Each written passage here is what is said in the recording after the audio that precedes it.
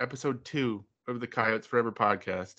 And we got a couple of very special guests today, a couple of good friends of mine. We got Zane Buchanan here, and then who's my tournament partner. And we also have Sam Clyde. He was kind of a last minute addition here. He's actually killed how many, Sam? 3 mountain lions in North Dakota? Yep. Which is probably more than anyone's killed, right? I think there might be one other guy, but I'm not sure. And he hunts elk and deer, and he's killed some big animals. And Zane down here, he's kind of like me. He's just Zane hunts deer too, but he's kind of gotten to like me where he's just a coyote killer. I taught Zane how to deer hunt. Did you? No. Wow. All right. We gotta talk to Zane here about how he got into coyote hunting. He's kind of our special guest. So Zane, tell us how you ended up in North Dakota and kind of what got you into coyote hunting. Okay, well, I'll do the whole what got me into coyote hunting first, and then we'll get into the North Dakota deal. So my mom worked nights most of the time, cleaning churches and dentist offices and stuff like that. So she was at home pretty much all day, and then in the evenings, she'd wait till it was later, and she'd always ask, "Hey, do one of you guys want to go with me? We'll go go out and eat, or we'll go get tacos, or whatever you guys want to go do if you come help me." And I was always, most of the time, I was like, "Well, I'll go with you if you let me spotlight." And that's kind of how a lot of it started, was spotlighting on the way to there and on the way back, because it was always late at night. Like, I remember spotlighting coyotes in like city limits with my little 17. Tell Mom, stop. I remember always getting pissed off at her, because when I said stop, I like meant stop. Not like roll to a stop, I mean stop and now. So I got to the point that once we like got out of town far enough where I was 12, 13, I would just start driving, because I would rather hold the spotlight, have the gun out the window, and drive at the same time, because I could do all of it, and I didn't want anybody to mess it up. Would she unbuckle you from the car seat to let you shoot, or when you were 13? No, she would. So we did that, and that's kind of what got me going in it a lot is that. But I mean, I was running around our town before I should ever been running around shooting birds with BB guns. And I remember sticking the BB gun in the dirt and shooting, like having to load it like that because I wasn't strong enough to load it. But what about the blowgun? Yeah, we got blowguns, and we were running around town. I was shooting the birds with blowguns. I'd like hide in our pig feed box where the birds would come in there and try eating. Well, I shot this one, and I must have caught one lung or hit in the guts, and it flew like 250 yards into these people moved from Seattle to come to this nice little peaceful town where everything was going to be peaceful. And then they moved next to us, and it was not peaceful. But needless to say, this bird flew in their in their yard, and she found it dead with a dart in it. And she brought it up in a cookie box, like a 10-flowered cookie box, and said, "Zane, you need to sacrifice this dart, and you need to bury this, and you need to stop shooting these." So I mouthed off to her and went to grab the dart out, and my cousin was right there and jerked the little tin can out of my hand. And he's like, "We'll do that. We'll bury it." And so she left, and it didn't get buried, and I got my dart back. But this is just the stuff that we did. You know, it's funny. It's funny you say that, because we all think about where we got started with hunting, and honestly, it all probably started in the backyard for all of us. I remember when I must have been 7 or 8, and I got a wrist rocket, and I'd shoot little steelies at birds, man. And I started out pretty bad, but before you knew it, I was killing quite a few birds with that wrist rocket. Then I got one of those little 1-pump Red Rider Daisy BB guns, where you had to lob the BB. You had to lob the BB, and you could only hit him in the eye. That was the only kill shot. So Matt and I would go out every morning before school. We'd plan a hunt. We'd set our alarms. We'd get up. We'd throw down some waffles. My mom would make us some Eggo waffles. Grab the Red Riders, dude. We were gone. We'd be in the backyard putting together a game plan and with our Red Rider BB guns. And then I think it was a couple years later, my dad bought us the legit scoped pellet rifle, 177 caliber. And at that point, it wasn't even fair anymore. He had to take it away from us because there was nothing living left in the backyard. Yeah, that's the same boat. The whole BB gun thing was bad. I don't know. If somebody else has more bird kills with the Red Rider BB gun out there, I would be very surprised. There's days I killed 25 to 30 birds. I was plotting a deer with that pellet rifle, and my dad's like, "Mitch, it's not happening." I put corn out behind the house, and I was like, "Dude, I'm gonna take down a deer with this thing." And my dad's like, Mitch, you're not shooting any deer with that BB gun or that pellet rifle, and not to mention you wouldn't be able to kill him with that. But I had it in my head that I could definitely kill a deer with a pellet rifle. Yeah, those definitely started with BB guns. Those little Red Ryder BB guns. I remember going out to my cousin Jake's house, and my parents would give us 5,000, and we would shoot all of them in a weekend. 5,000 rounds a weekend out of those little pellet or BB guns. So it kind of started insane. Started all the same for all of us, really. So yeah. we better keep moving here. So Zane, what got you up to North Dakota, and then what made you realize that you're gonna start pounding fur up here?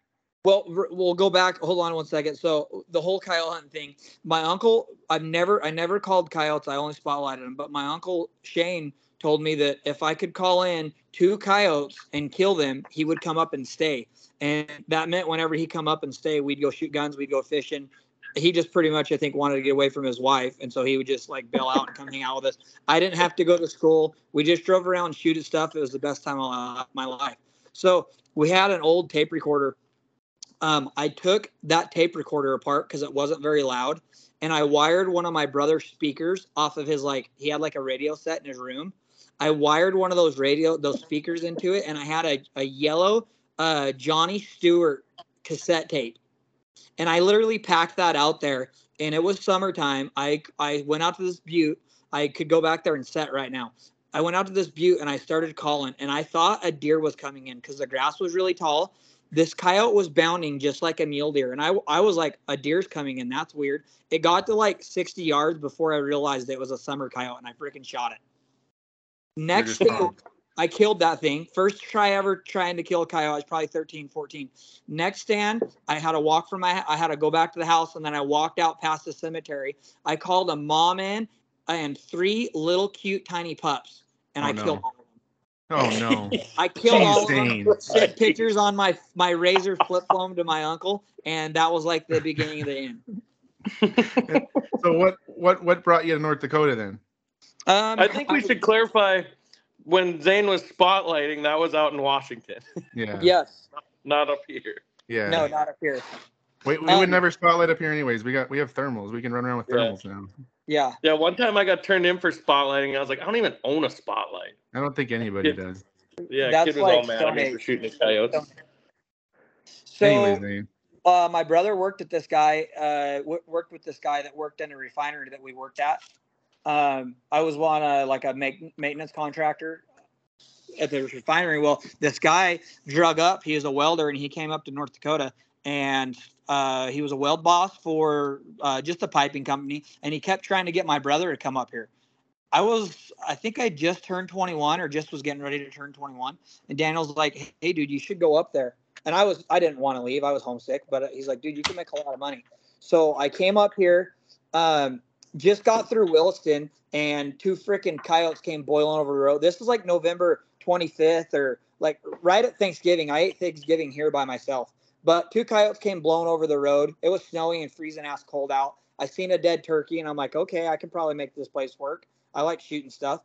So I couldn't get a hold of that guy that night, and I was just kind of sitting around doing nothing. So the next morning, I'm like, I'll just go drive around and check stuff out. And so I was driving around. I actually tried calling in coyotes. The wind was blowing like 25 miles an hour. I seen a pair of them, and they didn't want to come in. I don't remember what I was playing, but those things didn't want anything to do. It was freezing cold. My eyes were crying. I was watering. But I kept driving through these badlands, and I literally seen this deer that was like 170 inches. And at that point, that was the biggest buck I've ever seen in my life. So I was scrambling, trying to figure out how long it would be before I could get a tag, this and that. But from that point on, I knew that like I could make this place work, and I wasn't homesick anymore at that point. Yeah. So basically, Sam was the connection between Zane and I. Sam's like, hey, I met this kid in Dickinson. He's a hell of a hunter, and he likes to kill coyotes. Well, I've heard that many times, and I'm pretty picky about who I hunt with. So I think it took about a year, and Zane and I went back and forth a little on Instagram, and I was like, hey, you can come down and go on a hunt with me. I think you had won a couple tournaments at that point, though. So Zane's kind of he rolls solo. He goes to these 2-man hunt or these 2-day hunts by himself, and he kicks everybody's butt. Yeah, 3-man teams and 2-man teams, and Zane will go in at solo and drop 27. Yeah, so I was like, whatever. I was like, you know what, Zane, let's go hunting. And so Zane came down to Williston for one night, and we hunted for like we hunted a full night. I think we killed 13 that night, 12 or 13. And I was like, you know what? Zane can hunt with me whenever he wants. This guy gets it. You hunt with somebody once and you know right away if they get it or not. And I was like, you know what? Zane gets it. And we had a hell of a hunt. Anyways, fast forward to this year. We hunted a couple times. I think that's the only time we hunted together before the tournament, wasn't it, Zane? No, we went out on the lake once. So we hunted went on the lake. You guys shot like 10, I think, right? Yeah, we shot 10, like slacking around. Yeah, so I videoed that day, and Zane was shooting. We went out on the lake on Zane's jet boat. This was last year, and we killed a bunch of coyotes. So fast forward to this year, there's a tournament in Williston, and we were kicking it around if we were going to do it or not, and we were going to run up and hunt some of my stuff, and we got a huge winter storm, so all the trails were snowed in. You couldn't really get anywhere. It was going to be tough. And Zane's like, dude, jet boat. And I'm like, dude, it's going to be like 5 below wind chill. The air temp, what was the air temp, Zane, when we got there? 8 or 10? Yeah, it was 11 degrees whenever I was pulling down. So we decided we're going to throw the jet boat in. We got entered into the coyote hunt, and so we took the jet boat down there. And to say it was cold would be an understatement, a very, very, very big understatement. It was eye-watering cool. Like, so we figured if we could kill, what do we figure? 6 or 7, we win the hunt. Yeah. Yeah. So our goal was 6 or 7, and we ended up. We'll leave that out. We'll build some anticipation here if you don't know how many we killed. And so, anyways, we were worried if we could even get the boat in. So Zane had floor dry. He had WD-40 spraying the boat down so we didn't become an icicle out there and stick to the bottom. I had 2 5-gallon buckets full of ice melt. Yeah. And I'm sitting there thinking, man, we're some stupid son of a bitches here fucking putting this boat in these conditions. If something goes wrong out there, we're going to be in a world of hurt. But yeah, we should probably go back to like Zane. Like, if there's something Zane wants to do, he's going to do it. Like, it doesn't matter how miserable he gets, he's going to go do it. It's just like we went out and we're just in jeans and like Crocs and like slippers one day, and we're going to go pond hop some ducks, and Zane shoots a duck, and next thing you know, he's waist deep in the water, just walking through it like it's just a normal day. And I'm standing on the edge like I'm not going out there. And Zane stood out there for like 2 hours shooting ducks. And I was like, what the heck? It's kind of like you get the most miserable temperature you can imagine.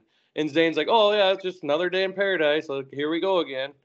It actually wasn't that bad because we did bundle up pretty good. Here's the deal. It was that bad. But we were so bundled up that it literally, I felt like it was 50 degrees out until the water splashed on us. And then I had a look, and the wind would hit my face with the water. It was an instant burn. Zane, you know what you don't realize, though, that I kind of realized after we got back to the truck at the end of the day? What? Once the water sprays all over you and freezes to your body or to your clothing, it kind of acts as like a waterproof ice shell. It 100% did. Like, yeah. I was at work that day up top, like probably 10 miles as a crow flies from you guys. And I was freezing, and I was in the pickup every 10 to 15 minutes, and it was cold as shit out that day. Well, the thing that made me realize how cold it was is the next day I was kind of moping around, whatever. And I kept going out and getting stuff out of my vehicle. And I'm like, holy crap, it's cold today. And my wife's like, it was way colder yesterday. And I'm like, no way. She goes, it was way colder yesterday. Yeah, it was cold. It was cold. But anyways, the first we were doing drop stands. So Zane would zip into a bay. He'd drop me off. He'd zip out of the bay and go call the next bay.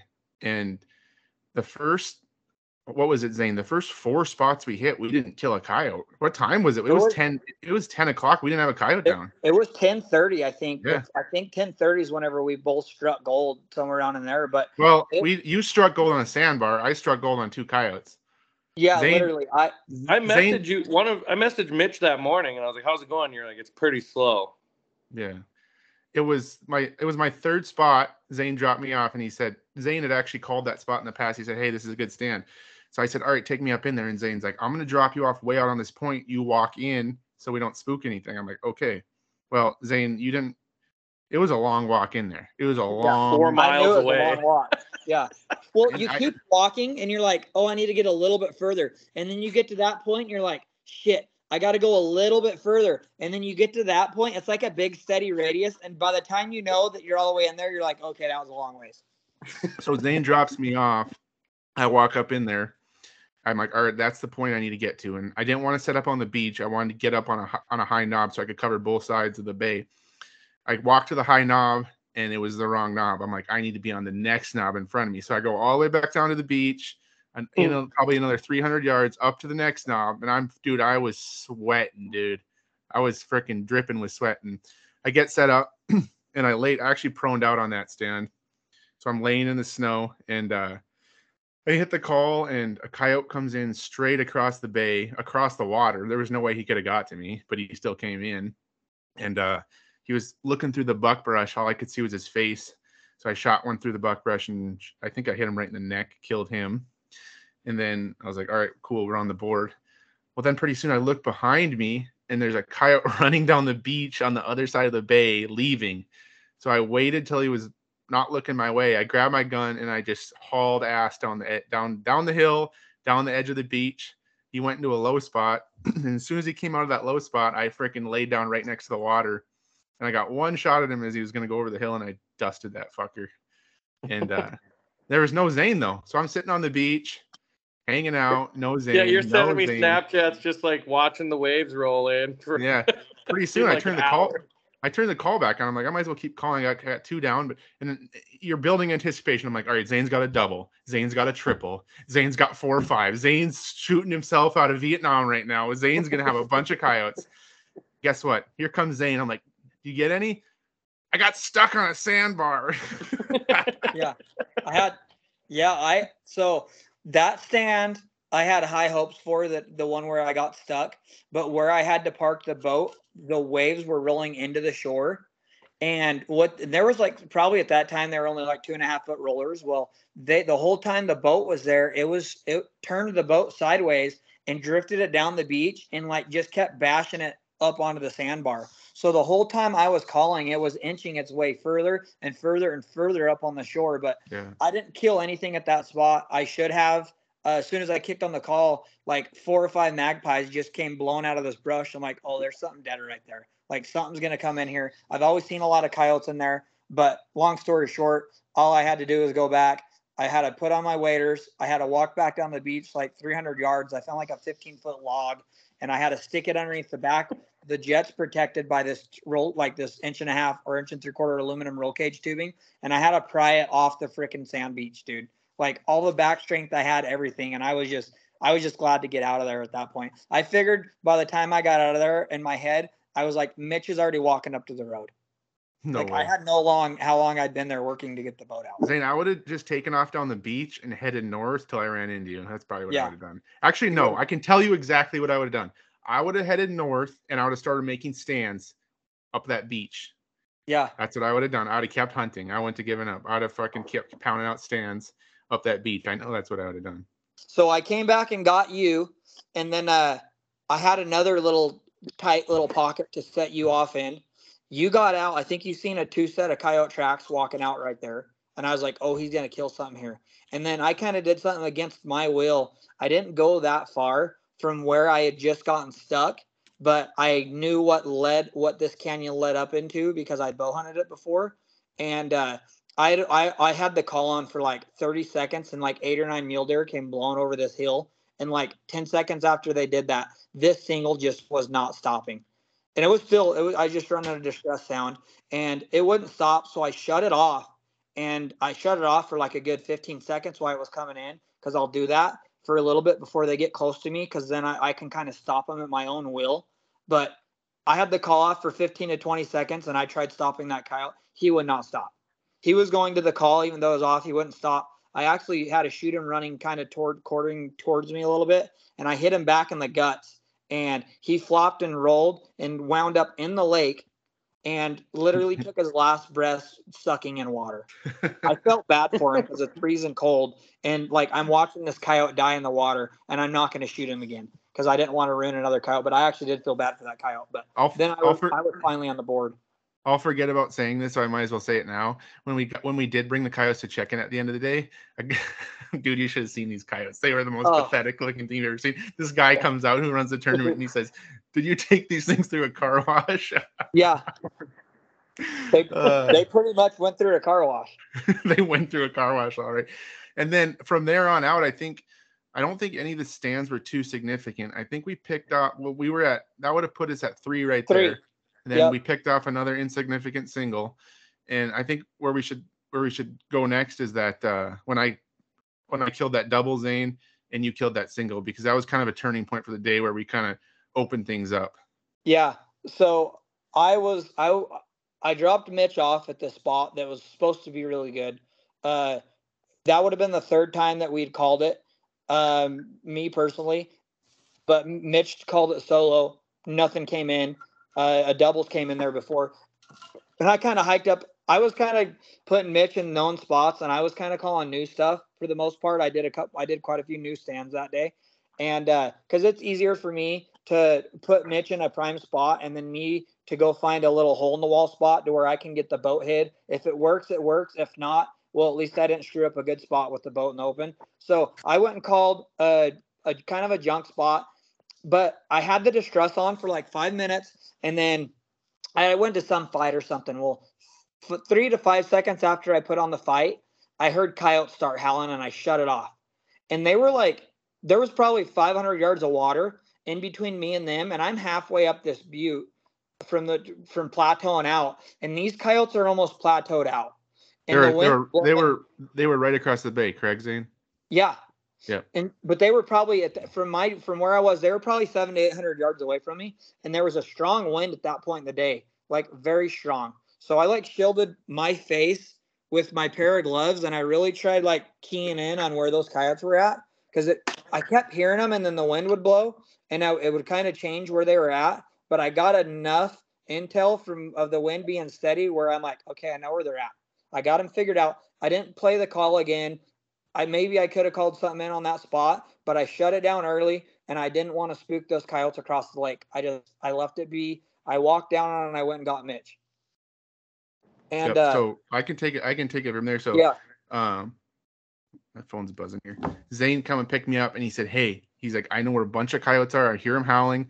Well, I can tell you, it is very, very difficult to pinpoint coyotes howling. Anybody who's done a lot of coyote hunting knows that. You might think you know right where they're at. Well, he said they're in that draw, and he pointed at it. They're in that draw right there. I was like, are you sure? He's like, yeah, they're in that draw. He's like, set up on the base of that draw. You'll call them in. And he said, let's just set up together. And I said, no. I said, I'll set up there, and you go up the bay and just hit a junk spot. Maybe you'll get lucky, because we don't need to be sitting together. So he dropped me off, and sure as shit, I kick the call on, and I see 3 of those little fuckers coming down the bottom of the draw, and they look like little meerkats, dude. 2 of them were bouncing off of each other, and I waited till they got right to the base of the draw, and I dropped one, and another one ran up. One of the other 2 ran up through the trees, stopped broadside. Dude, I shot through the thickest bunch of brush you've ever seen in your life. I don't know how the bullet made through there, and I stoned that fucker, that second one. And then I looked back, and the first one was crawling off, so I shot him again and called the stand out, nothing else. So I drug those 2 back to the boat, and here comes old Zano. Dude, I think I can always tell when you got a coyote, because you're standing up with your chin up in the air in that jet boat like you own the place. So yeah. Zane, and I hid my coyotes behind a rock to screw with him. So he comes flying up there. I was like, did you get one? He's like, yeah, I got one. I was like, good deal. And he said, did you get any? And I'm like, no, I didn't see nothing. And then I went and walked over behind the rock and drugged those 2 coyotes out. He said, I got to go back and get my coat. And I'm looking for drag marks down the shore, because I'm like, no way. And you grab your coat and the string, and you pull 2 coyotes, pop over this rock. That put us at what, Zane? 8? Yeah, 8. I think 8. That put us at 8. Because that stand, so when you were calling those ones in, I went and called this draw that I've actually called a pair out of, and I kicked the call on. This thing, I must have woke it up from its evening nap, because it pretty much started barking at me and scratching the ground instantly. And as soon as it did that, I put on Coyote Fight, and that thing couldn't handle it. It came running to like 55 yards, and I shot it.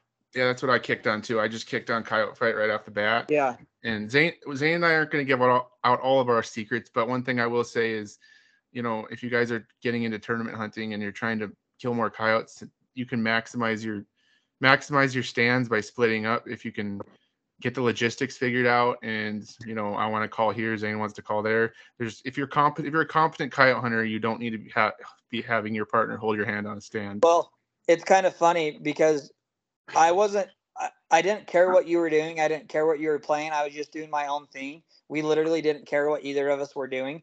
And at the end of the tournament, I was like, dude, let's make a deal that we never call another stand together. Like, let's see how long we can go on these tournaments. Well, little did we know the next tournament we're going to do, that's a roll. Yeah, it's what we found out. We found underwear, no wearing heated vests on underneath your clothing, and no splitting up on coyote stands. There's some other rules in there too about some like vehicle color, but that's one of the main ones. No splitting up, no drop stands. No drop stands. So there's some tournaments that don't allow drop stands. So obviously you got to play by the rules. But in my opinion, doing drop stands in tournaments makes a lot of sense, especially if you're familiar with the country and well, at the end of the day, are you trying to kill more coyotes, or are you trying to kill coyotes with your buddy? Mm-hmm. Like I'll even go as far to say as 9 times out of 10, I'd rather be by myself on a stand, because when you're handling, let's say you call a group of coyotes in, and you're going to shoot at a coyote, maybe he is running and he's not going to stop, and you're just squeezing your trigger and your partner shoots and misses, and you just know you were going to roll that fucker. And you're like, if I'd have been here by myself, I'd have killed that coyote. Or you have every time you were going to roll it. Or you have multiples come in and you're thinking how you're going to handle it, and your partner's thinking a little bit different. It can throw you off. Whereas if you're by yourself, you're like, here's what I'm going to do. Here's how I'm going to kill these coyotes. And that's just how I feel about it.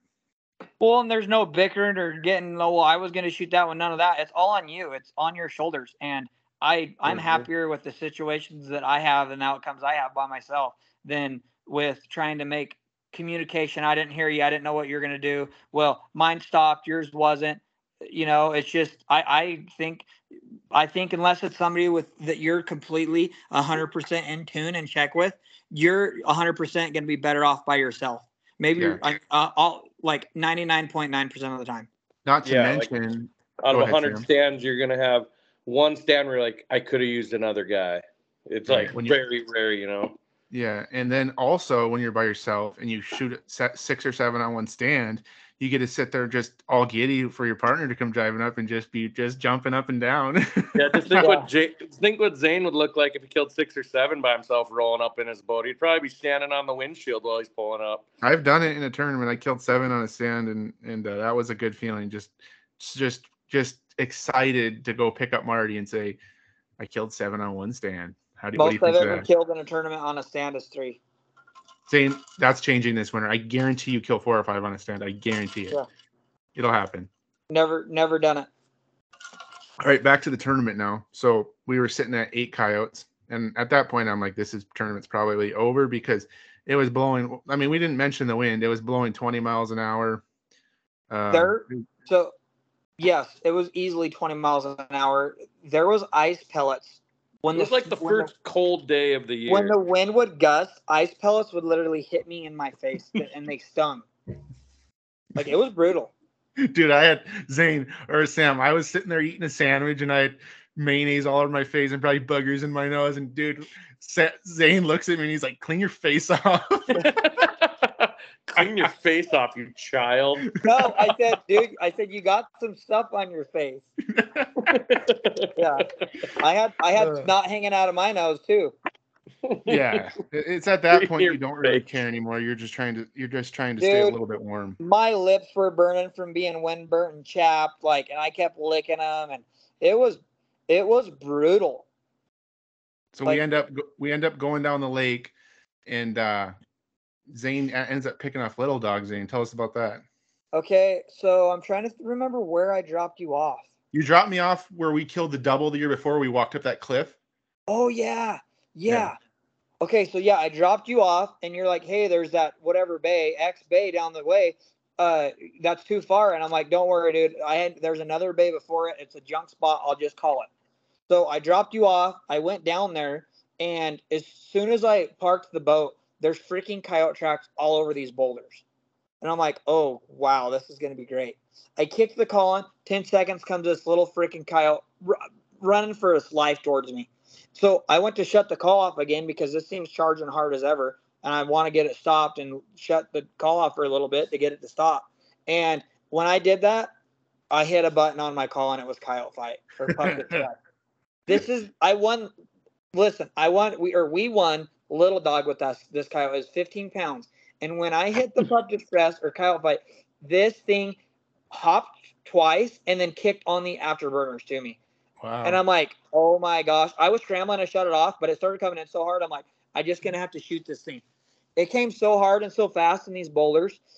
It ended up about 4 to 7 yards away from me. I had to stand up. And when I stood up, I seen his eyes get big and he's like, oh shit. And I shot him. I aimed right at like the base of his throat and I hit him right in the head. Yeah, you blew his head off. Yes, blew his head off. And that was Little Dog. And he literally came to a gnarly fight to come and try doing whatever he was going to do. So we were sitting at 9 right there. And yeah. Zane came pick me up, and I told Zane, I'm like, the tournament's over. We won. Like, I'd like to get 10 just so we can use our last block because they give you 10 blocks to put in the coyote's mouth. I said, I'd like to kill 10. I said, but it's not going to matter. I said, nobody else is going to. I shouldn't say nobody, but I don't think anyone else is going to kill 9 coyotes on a day like this. And Zane's like, Mitch, we're going across the lake. We're doing it. We're going across the lake to that bay where we killed 4 last year. Where there's a bay across the lake where we killed a quad. And I'm looking across the lake and I just see white caps, dude. I see huge white caps. I'm like, all right, Zane, let's do it. So Zane and I start going across the lake. We get about 3/4 of the way across and realize that this is not a good idea. It's actually a really terrible idea. We need to turn around. Not to mention the wind wasn't just right for that bay. We kind of realized it when we got across. So I'm like, turn this fucker around, Zane. I said, we're going back to the west side of the lake, and we're gonna head in. Well, my phone was lost too. So we'll get to that. We'll get to that. Let me tell this part of the story because this is where about things really almost went south for us. So we're headed back across the lake and we're just getting the shit beat out of us by whitecaps. We're getting sprayed with. How far back did you have to go? A mile, easily a mile. Like a mile across. Yeah, and we're just getting piss pounded by whitecaps. All of a sudden, I smell something burning in the fucking boat, dude. And I look at Zane, I said, dude, something's burning in this motherfucker. And here's the thing. If that engine goes up in flames, we're done, dude. I was already thinking in my head, like, if that engine... Did you have a fire extinguisher on the boat? We don't need to get into that. Dude, you fucker. So I'm already saying, I was already thinking... Why do you need a fire extinguisher? There's water everywhere. I was already thinking in my head, like, if this engine goes up in flames, like, we're done. There's nothing we can do. Yeah.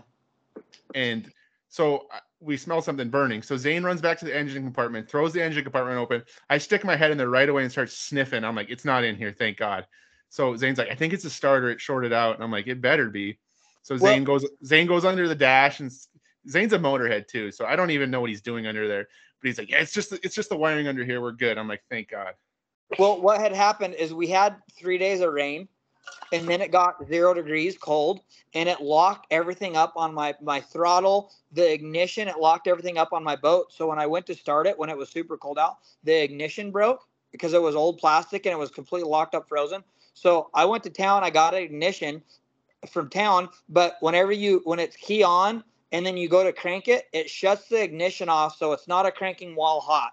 Or it's not a hot while cranking. So I had to kind of jimmy rig it while I had this ignition. So I had the starter wire to where I could just touch it and give it power to get it started. Well, whenever we started hitting all those waves, that wire got jammed and started getting 12 volts to it. So it kept the starter spinning and it got the starter hot. And it was definitely burning wire hot. At that point, I'm like, all right, first, I don't want to die here. That's number one. I don't think we're going to die now. Number two, I hope this boat gets us back to the launch because we're never going to make check-ins if the boat dies. Obviously, we're going to be freaking walking up buttes to the next lease to fucking call somebody. Yeah, last place coming up. And then number three, I look in the front of the boat and there is so much water on these coyotes now. They're just getting blasted with whitecaps. I'm like, dude, I don't know if we're going to be able to get the coyotes out of the boat. It's going to turn into a 9 coyote icicle. We're going to have to get a crowbar to get these things out of our boat. I look back at my rifle and that's an ice cube too. Dude, do you know how much water we were taking on, Zane? We were getting blasted. Dude, it was probably almost half a gallon a time. Oh, where do you come up with that number? It was bad, Sam. It was terrible. This was like water running down your neck. Okay, bad. We're going across the lake. That was a terrible, dude. Sometimes I gotta rein you in. I feel like sometimes I'm like I have to be like the old sage of the group. Like I have to like you make like the adolescent decisions, and I'm like, which sometimes they work out, and other times I'm like, Zane, we got to reel this in. We got there's a little Mitch on one shoulder and a little Zane on the other shoulder. I'm gonna end up in jail, or I'm gonna win the tournament. In jail? What are you talking about? I'll do what it takes. We still got to throw you in to get out of there. He's throwing you in, Mitch. So we did get back to the West Shore, but I don't know why this is. For whatever reason, when you go with the waves instead of against the waves, it's terrible. Because we were going with the waves, and I was like, these waves are a lot smaller. We were still getting absolutely sandblasted in the fucking face. It was bad. It was really bad. So and the whole time, you guys, I had a missing phone. Oh yeah, I forgot about that. So, and I kind of remembered like where I last lost it. You didn't even care about the phone. Like I could tell you didn't care. He's like, I lost my phone. Let's keep hunting. Then I could tell like it started to like bother you the further and further like the day went on. And then I finally got it out of you. He's like, my wife's gonna be pissed at me. I gotta find that fucking phone. Well, look, this is the second time this would have happened on this lake hunting trip. Like this isn't the first lost phone situation. Oh, anyway, so I'm like, Mitch, I think I know where it's at. And I couldn't shut the boat off because I didn't know if the starter was cooked. So even if we did have service, the boat was going to be there running. Odds of us hearing it. So I'm like, we'll go check two places. We went to go check this one spot. I pulled up where I had parked. And Mitch was like, I got it, dude. Don't worry. And I'm like gearing up to like jump out. And he's like, I'll get it. And I'm like, Sam, he doesn't know. It was teetering on, like where the waves hit the sand and it's like a 90-degree angle. Yeah. It was teetering on the sand where it was like another like inch and it would have fallen in the water. What was it sitting on? The sand, right on the edge of the water. Sand? Yeah, it was just teetering. It was teetering on the sand, right up against the white caps. And like I grabbed the phone, I'm like, I got it. And Zane's like getting his shit on. He's like, what do you mean? Like, I got your phone. It was right here on the edge of the water. You don't got to walk anywhere. It was right here. What the hell? Yeah. So lucky. Anyways, so then we got back on the water. We headed to the bay where we launched, and there was actually a couple really good stands in the bay we had kind of scoped out previously. We figured we'd pick up a 10th coyote there. We didn't get the 10th coyote. And Zane's like, Zane, just wait. Zane's like, this motherfucker. He's like, we're gonna make another stand. We're killing 10. I'm like, Zane, we don't need 10. We have 9. We'll win the tournament. He's like, no, we're getting 10. I'm like, Zane, take me to the launch. I said, we got to get this boat docked out. We got to pull it out of here, which was going to be a rodeo. We already knew that. And I said, we got to make check-ins. We're not getting DQ because we don't make check-ins. And Zane he had a moment there. He just kind of stared off into the abyss for a while. And he's like, fine, let's go to the fucking boat launch.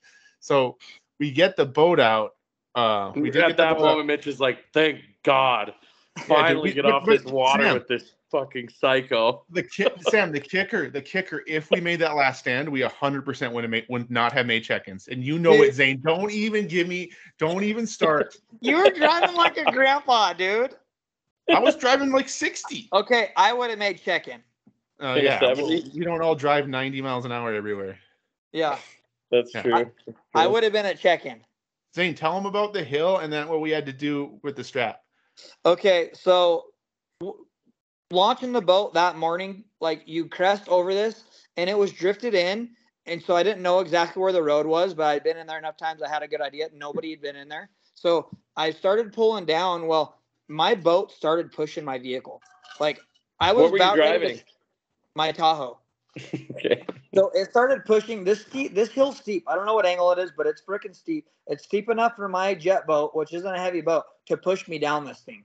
So I iced the ramp, whatever. That wasn't a problem. So we get the boat out up the ramp. I get it strapped down. And Mitch is like, are you going to try it? I'm like, yeah, dude, I think I'm going to try it.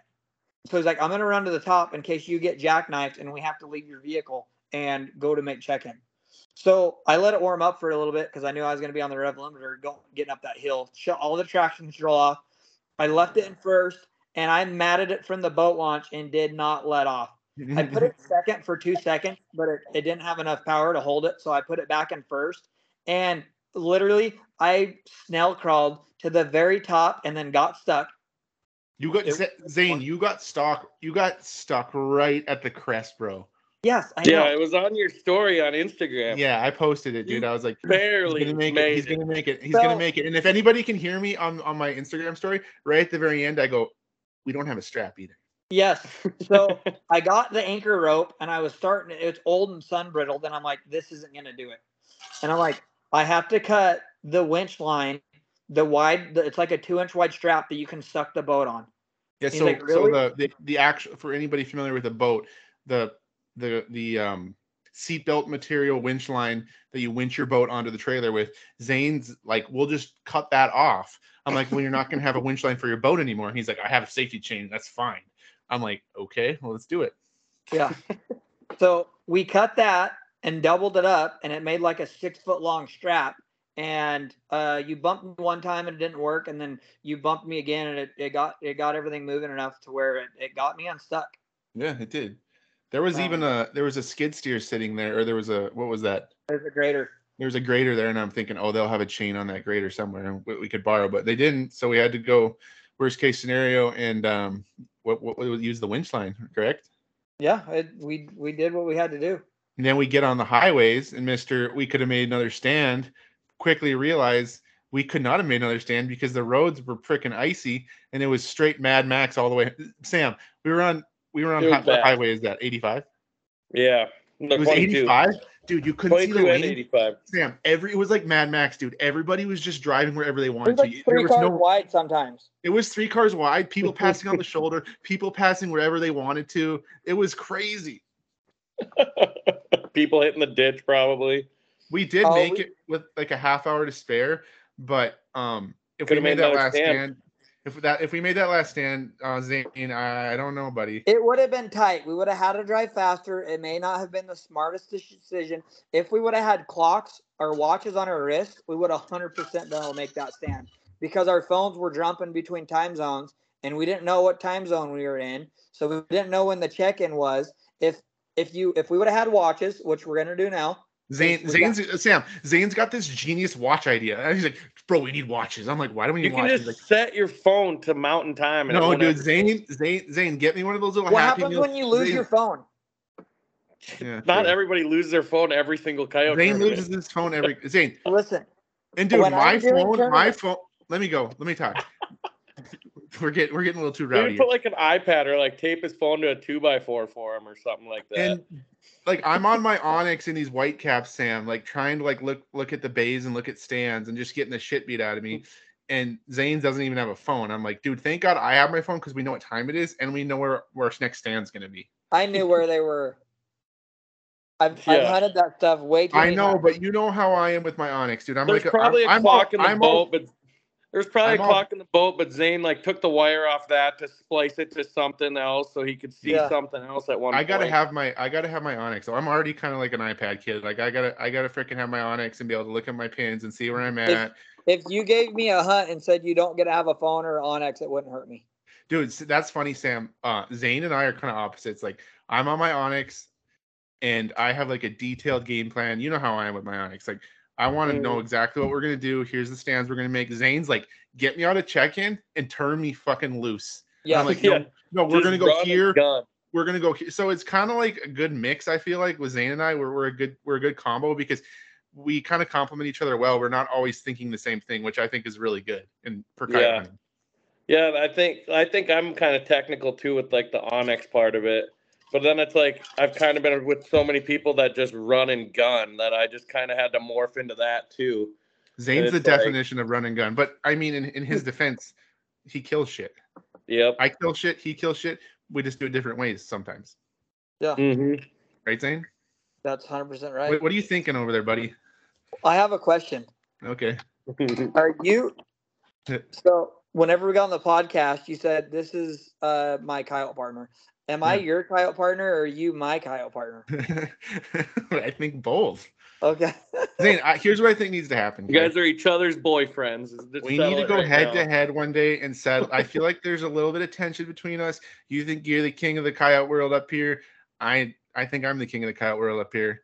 I think ahead. Don't even say it, dude. I am not a king of the coyote world.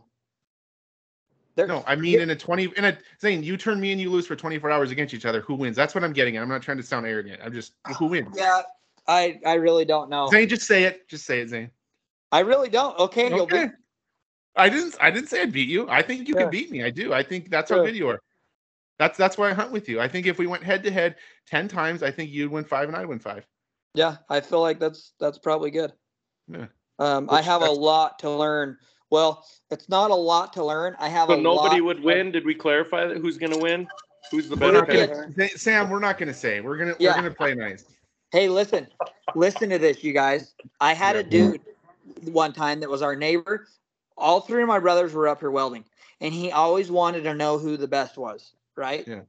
And he kind of hated my guts. Well, my brothers both told him that I was the best, and he lost his shit. My brother ended up shoving him out of the door and telling me he's going to beat his ass. Oh, no. Because he lost his mind because they're like, oh, he's better. Because we're like, oh, he's better. And they told him that I was better. Pretty sure that's him. And he freaking lost his shit. That little piece of shit. And, dude, they about had to beat him up. It was freaking hilarious. But, honestly, I don't care who's better. I just know that other people better have their shit together. I don't know why, but this whole podcast, every time you just brought up your neighbor, I'm just imagining these yuppies from Seattle moving into these Tarzan children's world. What did you say earlier, Sam? What did you compare Zane to? That wild Zane's like that little wild kid off the wild thornberries that they just found out in the wilderness. Yeah, dude. There's just this little kid living in a trunk of a car next door with a blowgun, dude. Fucking shooting darts through their windows. He's just standing out there in a loincloth, just staring at him with face paint on. They're like, what the hell did we just move into? Zane is kind of part animal, part I don't know. I don't know what kind of animal to compare. The bobcat, I like that. Yep, he's the bobcat. Small little son of a bitch that always kills. Crazy. He's easier to hide on coyote stands too, right, Sam? Oh, we just lost Sam. Yeah. Oh, I'm back. Sam's back. You gotta ignore them calls when they come in quick. You gotta ignore them quick. Yep. So, all right. Well, since we're getting a little off track, we have a couple coyote tournaments coming up. We're gonna do together. Yep. We were going to keep it a secret because the Calcutta is going to get insane. But who cares, honestly? See, this is where Zane's about to go off the rails, where I would just kind of play it close to my chest. Zane's about to show our hand right in front of the whole coyote hunting world. Here's the tournaments we're going to. Come beat us. Bring it. I think the more competition. I'm not scared of competition. Let me go here for a second. I totally agree, Zane. I want to go to these hunts. Dude, I want the best teams to be there. Yep. And I want to compete against the best because there's no sense going if the best aren't there. And go ahead. If you called and told me, oh, dude, there's only going to be 4 teams, I lose all interest. Yeah. If you call and say there's going to be 100 teams, I get a freaking adrenaline rush, and I'm like, I start preparing now for a hunt in 2 months. Zane's got to watch out for those adrenaline rush headaches, he calls them. I got one right now. He was telling me about that today. I never knew that. He'll call me at work, Sam. He'll be at work and he'll be so spun up, dude. He'll be telling me this, he'll be telling me that, and then at the end he always says, I got an adrenaline headache. I gotta go. Hey, guess what else? Mitch calls and does this. Zane, I got a good idea. Okay, I guess I'll let you go. Well, you're getting me all spun up. Dude, Zane and I, it's like throwing gasoline on a fire, though, dude. When we get going and we start game planning and we start thinking of stands and where we want to hunt and how we're going to do this and that and what guns we're going to shoot, dude, we get fired up, dude. And I love that. I needed that. I need that fire back. Yeah. Yeah, Zane did kind of put the fire back into you, it sounds like. He's got the fire back in me, dude. We're taking on every tournament we can this year. Like, bring it, boys. We're going to be there. Yeah, 100%. So what tournaments are we doing? Are we going to tell them? I guess we're going to tell them. We're going to do Keene, the fire. Well, we're going to do Keene. We're going to do Miles City. We're going to do Grass Range. As of now, those 3. Yep. Then there's, depending on where they fall on the schedule, I want to hit up Ekalaka, Broadus. I would like to do Baker. Baker, I forgot about that. Yep. And there's some other ones that we can squeeze in. Circle and the Brockway one. Well, I would love to do that one because there's I some think people that's. that I'd love to So go. pump the brakes, Zane. We don't got to Yeah. get too rowdy here. Yeah. Anyways, Zane's got some people he wants to beat. That's all we'll say. yeah, but there's definitely a lot of tournaments, and I'm gonna put it in I'm gonna try doing everything to hit as many as we can hit. So here's Are my you next gonna do question, that Zane. savage hunt? Yeah, Zane, we can do it. Oh, well, the word on the street is that they canceled it. Why'd they cancel it, Zane? Unknown reasons. I think you know the reason why. Zane, how many coyotes did you? So Zane killed 27 in a 2-day hunt by yourself, correct? What was it? So the first let's just year talk about your best year, because if you go off on your winning spree, we're going to be sitting here for 30 minutes. Okay, well, he did the savage hunt 3 times, right? And you won it every year. It all 3 times. Yep. Solo. A 3-man hunt, and he does it solo. Yeah. But what was the most you killed? Let's just 27 coyotes and 3 fox. Okay. Or 2 fox. 3 or 2, I don't remember. It was 3. Okay. Pretty sure. And that was a 2-day? Yeah, well, it was less than a 2-day. You got to check in pretty early, but yeah, it's pretty much a 2-day. It's like 36 hours or something. Yeah. And I honestly would have killed more, but I kept getting messages and phone calls of them saying they're going to DQ me. But it doesn't matter. 27. I don't know if there's anybody out there that's killed that many coyotes during a tournament, late season tournament solo like I did. If somebody is, they should comment or let you know, because I might need to know. And here's what I want to see. And this is for all the teams out there who are. You should say why you almost got DQ'd. Because somebody's out there. Let me explain that. Okay. This little shyster. So we keep calling him Zane. Well, his real name is Dallin. So he goes in there and registers with his real legal name instead of Zane, so he can slip through the cracks, correct? And get the Calcutta, right? Yeah. Get himself cheap in the Calcutta. Zane, that's greasy. Well, it may be greasy too. But listen, when you're soloing it, competing against 3 and 4 teams, and you gotta cut all the corners, dude. I mean, what are you gonna get mad at? I used my real name. So I didn't know. Zane told me he was gonna do this before that Calcutta. I just laughed. I was like, well, it's kind of legal, you know. I mean, he's not doing anything wrong. No. And then one of my buddies that he went to the tournament. I don't even know if he entered. He was planning to buy Zane with 5 other guys. Yeah, well, Zane entered. His name is Dallin. Yeah. And then Zane calls me after the Calcutta and goes, "Yeah, I got myself for what, $20?" Yeah. And then I text that buddy. I go, "Did you get Zane?" He goes, "No, that little fucker switched his name to Dallin." Dude, that's the problem with these Calcuttas, though, is if you are a team that usually performs well, you could go for $3-4 grand, and then every other team in there goes for $50. Well, now you're competing to win your own money back. So what Zane and I said, if that happens to us next time, as soon as it gets above $2 grand, we're going to say, you know, once we get done here, you can find us down at the bar. And then after that, you can find us getting a pizza driving home, because we're not even going to hunt. So stop bidding our freaking team up. Well, there should be a disclosed amount of money that before the bidding starts that says, hey, you can buy your team right now before the bidding starts for a sealed $1,000. Right. Or something like that. I think that would be cool, because it almost does get a little bit, I guess, not to say that stressful, because I don't really care about it being fair or not. But when your team does go for that amount of money, you don't even get to make any money. Yeah. You know, that's what I just said, Zane. You're competing to win your own money back. Yeah, and then second and third, and it puts a lot of pressure back on you when that happens. Yeah. Now it's almost better to win second or third, because they're going to get a bunch more money from that Calcutta. Not that all of it's about money, but it kind of does suck. Yeah, dude. When Marty and I won Williston Hunt 5 years in a row, that would get 50 teams. Our team was always, I think the most it went for was almost $5 grand. And that's back when I was a little whippersnapper. I didn't have any money anyways. I was like 18 years old. Marty'd buy our team anyways. And we'd walk out of there and he'd be like, you better have a good fucking game plan, Mitch. That's crazy. Don't worry, Marty. I said, we're going to win. I got a game plan. No, we just got to get our equipment up and running, broke in, fouled, barrels broke in, everything nice and smooth and consistent, and just go wreck house. Just wreck house. Sam might even get in a tournament with us, right, Sam? Might get lucky and get in. Sam ordered a barrel today, dude. He's getting serious. Yesterday, I got another barrel coming. I got like 3 custom rifles. I should just shoot the 300. I told Mitch I was going to shoot the 300 Norma, the custom, and he's like, hell yeah, we're not saving them anyways. But I tell Zane, he's like, oh, no. Is the barrel suppressed, It's though? too loud, is what he said.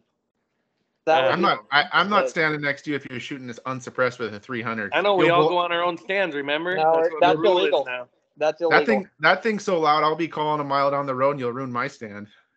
Yeah, I'll probably shoot him from my stand, shoot your dogs. That's funny. There's something else I wanted to talk about. What was it? You guys got anything else? Zane, you want to cover anything else? Dude, I think you could Zane's talk got about how Zane builds rifles. Yeah, we don't have to get into that on this pod. That can be a load development and rifles, and that stuff can be on a complete different one. And yeah, we'll do another one for that. So Zane actually builds rifles. Zane, you've built a couple of rifles for me. Let me ask you this, Mitch. Let me ask you this. Do you like your guns? Because I guess I never asked you. Oh, dude, I love my guns. How do they shoot? They shoot good. Yeah. Sam's phone keeps ringing. Yeah, they shoot great. No, Zane builds a hell of a rifle. You convinced me to use that chassis, which I was hesitant about, and I'll never go back ever. Yeah, I will never.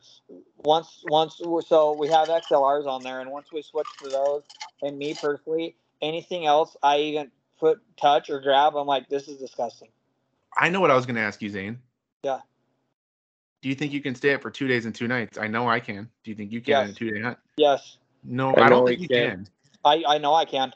I know I can. If he can't, he'll take like a 10-minute cat nap, and it's like he didn't even sleep at all. It's like, what the hell did you just do? So the thing he's is, like a cup of ramen noodles, and then he's just like bouncing off the wall. Dude, Sam, when we were on that boat, I forgot to mention this. When we were on that boat, then we'll get back to the staying up for 2 straight days.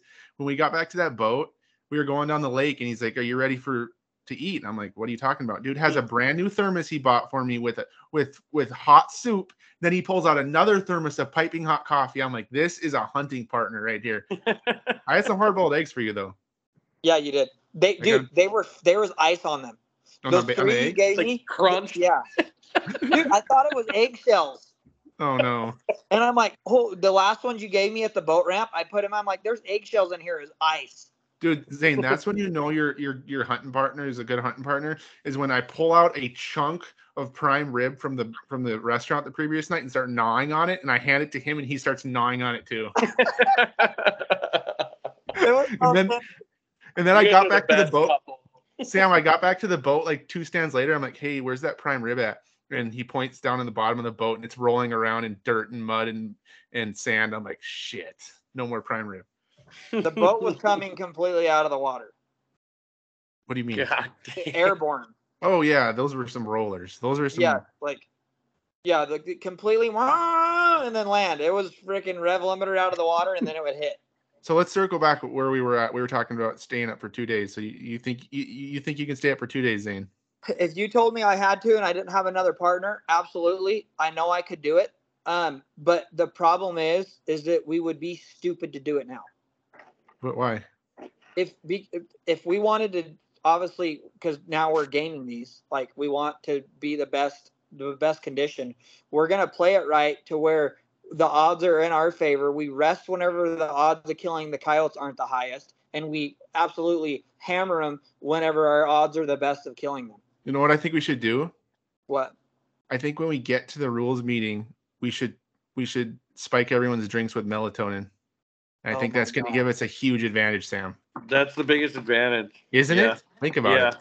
Well, we'll just have. Zane, I know a guy that used to do something similar to that. But Zane, I'll have you make a big scene up front, and I'll just go around with melatonin, and I'll just spike everyone's drinks. It's going to give us a huge advantage. Listen, most of these dudes are used to going home and sitting on their couch. No, you already got it wrong.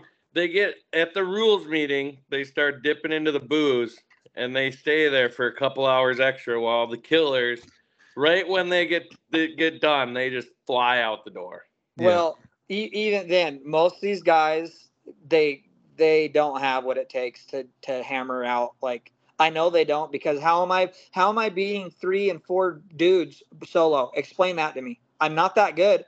I'm not some mastermind coyote hunter. I've really only been like seriously hunting coyotes for 3 or 4 years. I don't know. I will say this, Zane. You Uh-oh, we just froze. We're back. I will say we're this. good. We're good. Zane hasn't lived up here very long, right? How long, Zane? I have lived up here right around 10 years. Okay, so he's been here 10 years. That's a while. Yeah. But how long have you been coyote hunting hard? Only 3 or 4 years. Yeah, it's not like that long. driving around shooting them since I've been up here, but physically calling them and hunting them 3 years. So yeah, he had no interest in hunting them 4 years. I'm like, Yeah. Zane, you gotta come do this. So You to gotta really- come do this. to really dial in your day game up here, it's like, we talked about the hides. A lot of guys know who the hides are. They've been doing it for 30, 40 years. They're legends up here. I've been doing it since I was 18 to 20. And to build an infrastructure of day calling spots and areas, it takes decades. Like it really truly does. You can't just come up here Can't in touch a that year. inventory. Yeah, in a year or two. Now night hunting, it's a different ballgame. And Zane, I would say Zane for night hunting, he's taken it to a different level. Zane night hunting is a absolute monster. And I feel like I can kill coyotes at night. Don't get me wrong. I mean, I can kill a lot of coyotes at night, but I feel like in the daylight, there's not a lot of guys who can keep up with me just because I've been doing it so long and I have the spots and the infrastructure and I know I have the landowners and I can go out in the daylight and I'm confident we can kill a lot of coyotes. Well, and then there's me, and I just keep the morale high and just keep everybody happy and drag the coyotes back for them. Sam sends Snapchats of coyotes on the county road and says, "Hey, come over here. There's a coyote standing here. Hey, there's one over here I see, and you guys come shoot it since I can't hit it." And here's what takes you to another level, Mitch. Maybe there's a couple guys that have a couple runs of 6s and 7s and maybe 10s and 12s. Dude, you could go hunt for multiple weeks and you're not going to run out of day stand spots. Yeah. Like, and that's not even just saying that. Like, there's very few guys in the state that has the inventory that you have. The hides, obviously, you're not going to touch them. Tori, you're not going to touch that dude. In the central part of the state, but I think he comes out here. I think I could. So everybody's always wondering what's the secret to coyote hunting. I'll tell you the secret to coyote hunting. You have to be in the coyotes. You have to find the coyotes. It's not the calling. The calling's the easy part. You get in the coyotes, you're going to be able to call them all in. Okay. Yeah. Walking into spots in the day and not jumping them, not getting on top of them. I have a problem with that. Like, there's so many little things day hunting, but the moral of the story is you have to be where the coyotes are. You have to be where there's a lot of them. Yep. Exactly. It doesn't matter what you're playing. You could probably play some of the wildest stuff you can think of. They're going to come in. You have to be where the coyotes are at. Yeah, exactly. I think you could give me one sound and give another team any sound they want. And I think I could probably compete just because, like you said, it's not so much the sounds you're playing. It's more so you're on coyotes and you're hunting areas that coyotes aren't getting hunted. Dude, Sam used to tell me stories about you, right? How you're 6'7", 300 pounds, all muscle. I just built you up like this Spartan hero. Listen, you dragged 6 or 7 coyotes across 7 sections. And at that time, I really wasn't interested in coyotes anyways. I'm like, whatever, Sam, you're full of shit. Whatever. And he can kill 20 coyotes in a night. This and that. I'm like, whatever, Sam, whatever. And then, so once I just barely started hunting, I'm like, bullshit. This dude's cheating. I was like, and other people too. Like, I heard stories about the hides. I'm like, it's not possible. Like, I don't know how they're doing it, but they're lying. That didn't happen. And then once you start forgetting about how they're doing it and start worrying about how you're going to do it and how you start doing it, that all goes out the window and dots start connecting and you go, holy crap, this is completely legit and it's 100% possible. Right. Exactly. As soon as you turn your, whatever, cheater, ooh, you can't do that. They must have people hunt with them. Let that go and start putting your time and energy to figuring out on your own. That stuff, dots start connecting quick. Yeah, because like some of the areas we'll hunt in these tournaments too. I mean, it took me, and I'm still learning the areas, but 4, 5, 6, 7 years to figure out an area and get confident in it. I mean, it's you're not going to be able to do it in a year or two, to put the stands together. Ain't gonna happen. Not gonna happen. Me and my buddy were talking the other day. I said we'll be able to beat Tory Hyde when he's dead and gone. Maybe. I said, Zane, you could take him at night. Zane, I'll put you up against anybody at night. I will. I'll put you up against anybody because you just haven't had the time. Listen, night's easy. Okay, me killing, I don't have any ego or feel like I'm some badass because I can kill my night. I feel like a chump because I can kill coyotes at night. You want to be hardcore, You go knock down a bunch of coyotes time and time again in the day. That's when you get some like value. I don't value anybody that can just knock the crap out of me. Zane, I do. Because there's not a lot of guys who can do what you're doing, dude. You I gotta was give in a yourself tournament with Zane, this and he isn't didn't shoot one in the daylight. Sam, this isn't But like you know who got all the coyotes in the daylight? I did. I got both of them. really. Yeah. Yeah. Zane couldn't hit him in the daylight, but at nighttime, shit, I think he shot all 8 of them. And I think I missed every coyote, and Zane was just mopping them up behind me. Yeah, and it's not that there's necessarily not coyotes where you're hunting in the daylight. It's just you got to have the right setups and the right areas where you can even call them in the day, because it's getting harder and harder. It really is. Like the day hunting is getting harder and harder, and There's a lot of people doing it. There's a lot of people doing it, and there's more roads going in. There's more activity. Yeah. It's just getting more difficult to kill coyotes in the daylight. It's just how it is. Yeah. I think the night is getting harder too. From 4 years ago to now, it's definitely changing. There's a lot of guys running around with thermal. That's why I got Zane on my team, because Zane hunts hard at night, and I know whose team. What's that? Yeah. Whose team is it? What did I say? Zane's team? You said my. I said my team. Yeah. It's both of our teams. Well, here's the deal. Zane, it's your Zane, dude. It's my team in the daylight. I already told this. I said, Zane, at night, you're the man. Yeah. You send me to stands in the daylight. Just do what I fucking tell you to do, and we'll kill coyotes. Yeah. Sit down and shut up for 5 minutes. I'll say, sit there. Coyotes are gonna come from there. Kill them. I'm going over here. I'm gonna listen like a good school kid. We'll get them. I got some questions here we got to answer. I had people on Instagram send me some questions, so Zane and Sam are going to answer them for us. Oh boy, this is a really good question, actually. This guy Blaine sent me this question. Blaine Zelaney. Shout out to Blaine Zelaney. Good question, Blaine. Best question I got. Here it is. Said, say you're doing a tournament. Are you trying to hunt smaller areas that are loaded with coyotes, or are you driving from spot to spot as quickly as possible? And does this differ from one day and night? And it does.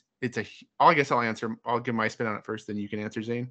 Okay. It definitely differs from day to night. In the daylight, I might make a 3 or 4 mile run in between stands, just because the country I'm in is a lot of ag with creeks running through it and draws and pastures, where I'll call one spot and then I'll go cross country 1.5 miles, 2-3 miles to get to the next drainage to call, just because there's no stands in between to make. Where at night, if you could get into some farm country that's just barren, that's loaded with coyotes, where you can make a stand every 3/4 of a mile and hammer coyotes on every spot if it's dense with them. So yes, it definitely is. There's a huge difference. What do you got, Zane? So it's kind of like a double-edged sword. Everything comes into play and effect whenever this question is answered. So I kind of let the coyotes tell me in the area how thick they are and kind of how far I need to go. They're really vocal, like later in the season when I'm doing these tournaments, and they'll usually howl. Like if I hear some howl 12 or 1,500 yards away, that's all I'm going to go to get next to that group. Or if I hear some howl just 800-900 yards away, just over another hill, I'm going to wrap around if I can and call those. But if I'm hunting stuff to where I'm not seeing a lot, but let's say I see 2 or locate 2 and I call those in, and there's not a lot of ag, I can guarantee you there's not going to be those 2 coyotes probably are roaming that whole area, and you're not going to have another pair or single right there. So I let what I'm seeing for sign, what I'm hearing, and how many I'm calling in shooting kind of determine that. But you also said, like, how quickly do you get from stand to stand? Well, that's easy. That's as fast as possible. Yeah. Like I don't know. That's why we got Zane behind the wheel. Yeah, I don't know what it takes to get actually taken to jail for speeding too much, but I'm on the risk of getting taken to jail from stand to stand. I'm not messing around. Like there's been times when I was riding with Zane, and it's like Zane races like these mud trucks too. So it's like he knows how to drive, but it's like gets to a point where you're like, okay, I know I'm safe because Zane's driving. But then there's times when you're just like, God damn it, just slow down a little bit here, Zane. Yeah, you got to get us home. You got to get us home at night, Zane. No, and I want to go home at night. I'm not being reckless, but I'm on the edge of, like, I'm in this tournament to win it. Or he's driving in his abilities, but our abilities, it's way above. And it's when I get into a tournament, you guys, I am I go in. There's energy that comes. Like I'm going back to the times I'm doing this solo. There's an energy that I don't know where it comes from. Zane, deep within. you're channeling that energy from your youth when you were in that car trunk shooting blow darts at the people at the yuppies next door. You're channeling You're all that living energy. teepee back in Listen, Washington. I don't know where You're running around your loincloth. You guys, I might, if I get a comfortable partner, I might get relaxed and sleepy. I don't know. Like, I have no idea what I'm gonna do because the weight's been on my shoulder. What the hell does that mean? Dude, like when I'm like, okay, he can go handle this. Maybe I'll get like, man, I feel like I can maybe take a nap. But before, dude, I'm jogging. Like, there's times I'll catch myself walking, and I'm like, Zane, no, you piece of shit, get when going. Zane told me, Tell the story. Tell the walking story. Tell the why I fell asleep walking story because I don't know if I'm buying this. Okay, make it quick. We got to wrap this up at some point. I went to this last spot on a 2-day tournament. The sun was coming up. It was my last spot, and I had seen piles of coyotes in there. I wanted to make it perfect, like one last final hurrah. I had 24 or 25 coyotes at the time, and I knew that I couldn't drive all the way in there. It was going to be a longer walk. So I drove in there. The sun wasn't anywhere close to coming up, but once I got set up, I don't remember if I took my thermal or day gun in there. I think I used thermal. But I put all my effort into that stand. I was there for like 45 minutes because it was my last one and done. So I had to walk probably 3/4 of a mile or a mile back out down this section line. And I was walking out and the sun wasn't up. It was still dark. That's why I had my thermal. That's right. And my gun was rested over my shoulder. No, I left my shit at the end of the section line. I remember. So I was walking, nothing on me. I was completely relaxed. I didn't have anything in my hands. And I'm like, I'm just going to close my eyes and relax here for a little bit. And I'm walking down this road, you guys. And I don't know if you can call it sleepwalking or falling asleep or going into another dimension. And I don't know how long I was doing it. But when I came to a realization that I was still walking and like opened my eyes, it literally scared the shit out of me. Like I literally am like, what the hell are you doing, you dumbass? I was in a whole nother realm, a department of my mind and ability that I don't even know how I got there. But I was sleepwalking down the section line, you guys. It was sleepwalking. I fell asleep. Do you want to know what the biggest thing I found to help stay up is? And it's stupid, but it helps. Well, just make sure you're drinking enough water. Drink so much water. Yeah. And then have chewing seeds. Be chewing seeds for the second day of the hunt. The second day of the hunt, have sunflower seeds in your mouth the whole time. Dude, this is how bad it is for me. I get to the point where I'm so tired of listening to the same sounds on the call over and over. I actually put an earbud in and listen to music while I'm calling. I've never told anybody that. Listen, that's a good idea. I'll listen to music while I'm hunting, and it just kind of like puts me in like a flow state. I feel like where like coyotes are coming in, I'm listening to music and vibing, and I don't Bob Marley just enjoying your time out there. I don't even get fired up, dude. Like I'm listening to my music in one ear. I got coyotes rolling in. I'm just all right. Let's kill them. I think that's honestly a good idea because after these tournaments, I'll be hearing my call in my head. Oh, like you close your eyes at night and you hear it, and it's like it's like when you get off a boat and you still feel the waves. Yeah. It's like that, but with coyote. And when you hunt a whole season, like when I was hunting really hard for fur, like for 4 months straight, like 5 days a week, dude, you listening to the same sounds over and over, dude, it almost makes you nauseous. Like I can't do this anymore. I gotta switch it up. I gotta put different sound on. That's another thing too that we haven't touched on. This last tournament we did, there wasn't so I killed 4 coyotes and you killed 5. There wasn't a single coyote that came in that made my heart rate go up. No. I never got excited. I never even thought about it till we were talking. Zane, you're like, yeah. That's why I hunt with you now because, dude, I'll be honest. Like the last couple of years, dude, it just to call coyotes in anymore doesn't do it for anymore. Like I've killed so many coyotes that I'm at the point now just to go out and shoot coyotes for fun. Like, yeah, it's fun, but it just doesn't do it for me anymore. That's why I had to get back into these tournaments because, dude, when I killed that double on that coulee and you killed the single and that broad, I was fired up, dude, and I haven't had that in a long time. I was fired up, dude. I even fist pumped it. I think I when I dropped that second one, I was like, fuck yeah. I said it out loud even. I was like, take that, you motherfuckers. And I went and picked those coyotes up and drug them down to the beach. Excuse my language. But I was fired up and like dude, you forget about that feeling in a tournament, dude. I'm telling you, when you start piling coyotes up and filling that bed up with your partner, dude, it's a good feeling. Well, the thing is too, it's not going to be easily done. There's other teams that are really good out there. Yeah. Like, I don't know. Let me ask you this. Do you think that me and you hunting together, we're going to kill more coyotes than I killed by myself by adapting both ways? Or how do you see this playing out? We should kill more coyotes, Zane. Come on. That's what I feel like. Okay, but we're also like Zane and I want to. This is kind of a goal we have, and I'm sure other teams are thinking this too. But like Zane and I want to kill 40 in a 2-day hunt, a 2-day and 2-night hunt. We want to kill 40 coyotes. It's going to be tough. It can be 100%. It can be done. I mean, 20 and 25 coyotes is usually a good number in a 2-day hunt. But if the stars align and we hunt our good country and we get, the biggest thing is getting good weather. We got to get 2 days of good weather, 2 good days and 2 good nights. But we would love to try to knock 40 down in 48 hours, which would be a feat. Because I'm sure it's been done down south, but I know no one's ever done that up here. The highest number I've ever seen up here is my 27 at Sydney or Savage. At Savage, I think. Well, Mitch, you had 27 in Sydney, right? Sydney, yeah. Oh shit. So that was Mitch might almost be better, I guess. that was 20. That was 27 in one day. You guys listening don't realize that I'm a hack. Like, I just kind of barely got into coyotes. I have lots of other hobbies and this and that. And Mitch is like a gold standard, like A game, top of the class. And I have no wants or wishes thinking I can beat him. And I don't give a shit. Zane, I'll give you this. You're the best coyote hunter that I've ever hunted with, other than Marty.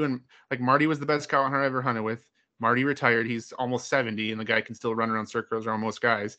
And I was like, I need a new partner. And then Zane's crazy ass came out of Washington, and I was like, look at this. With a loincloth and a spear. You know what's funny? And I said, look at this. I met somebody who's just as crazy and stupid as I am about coyotes.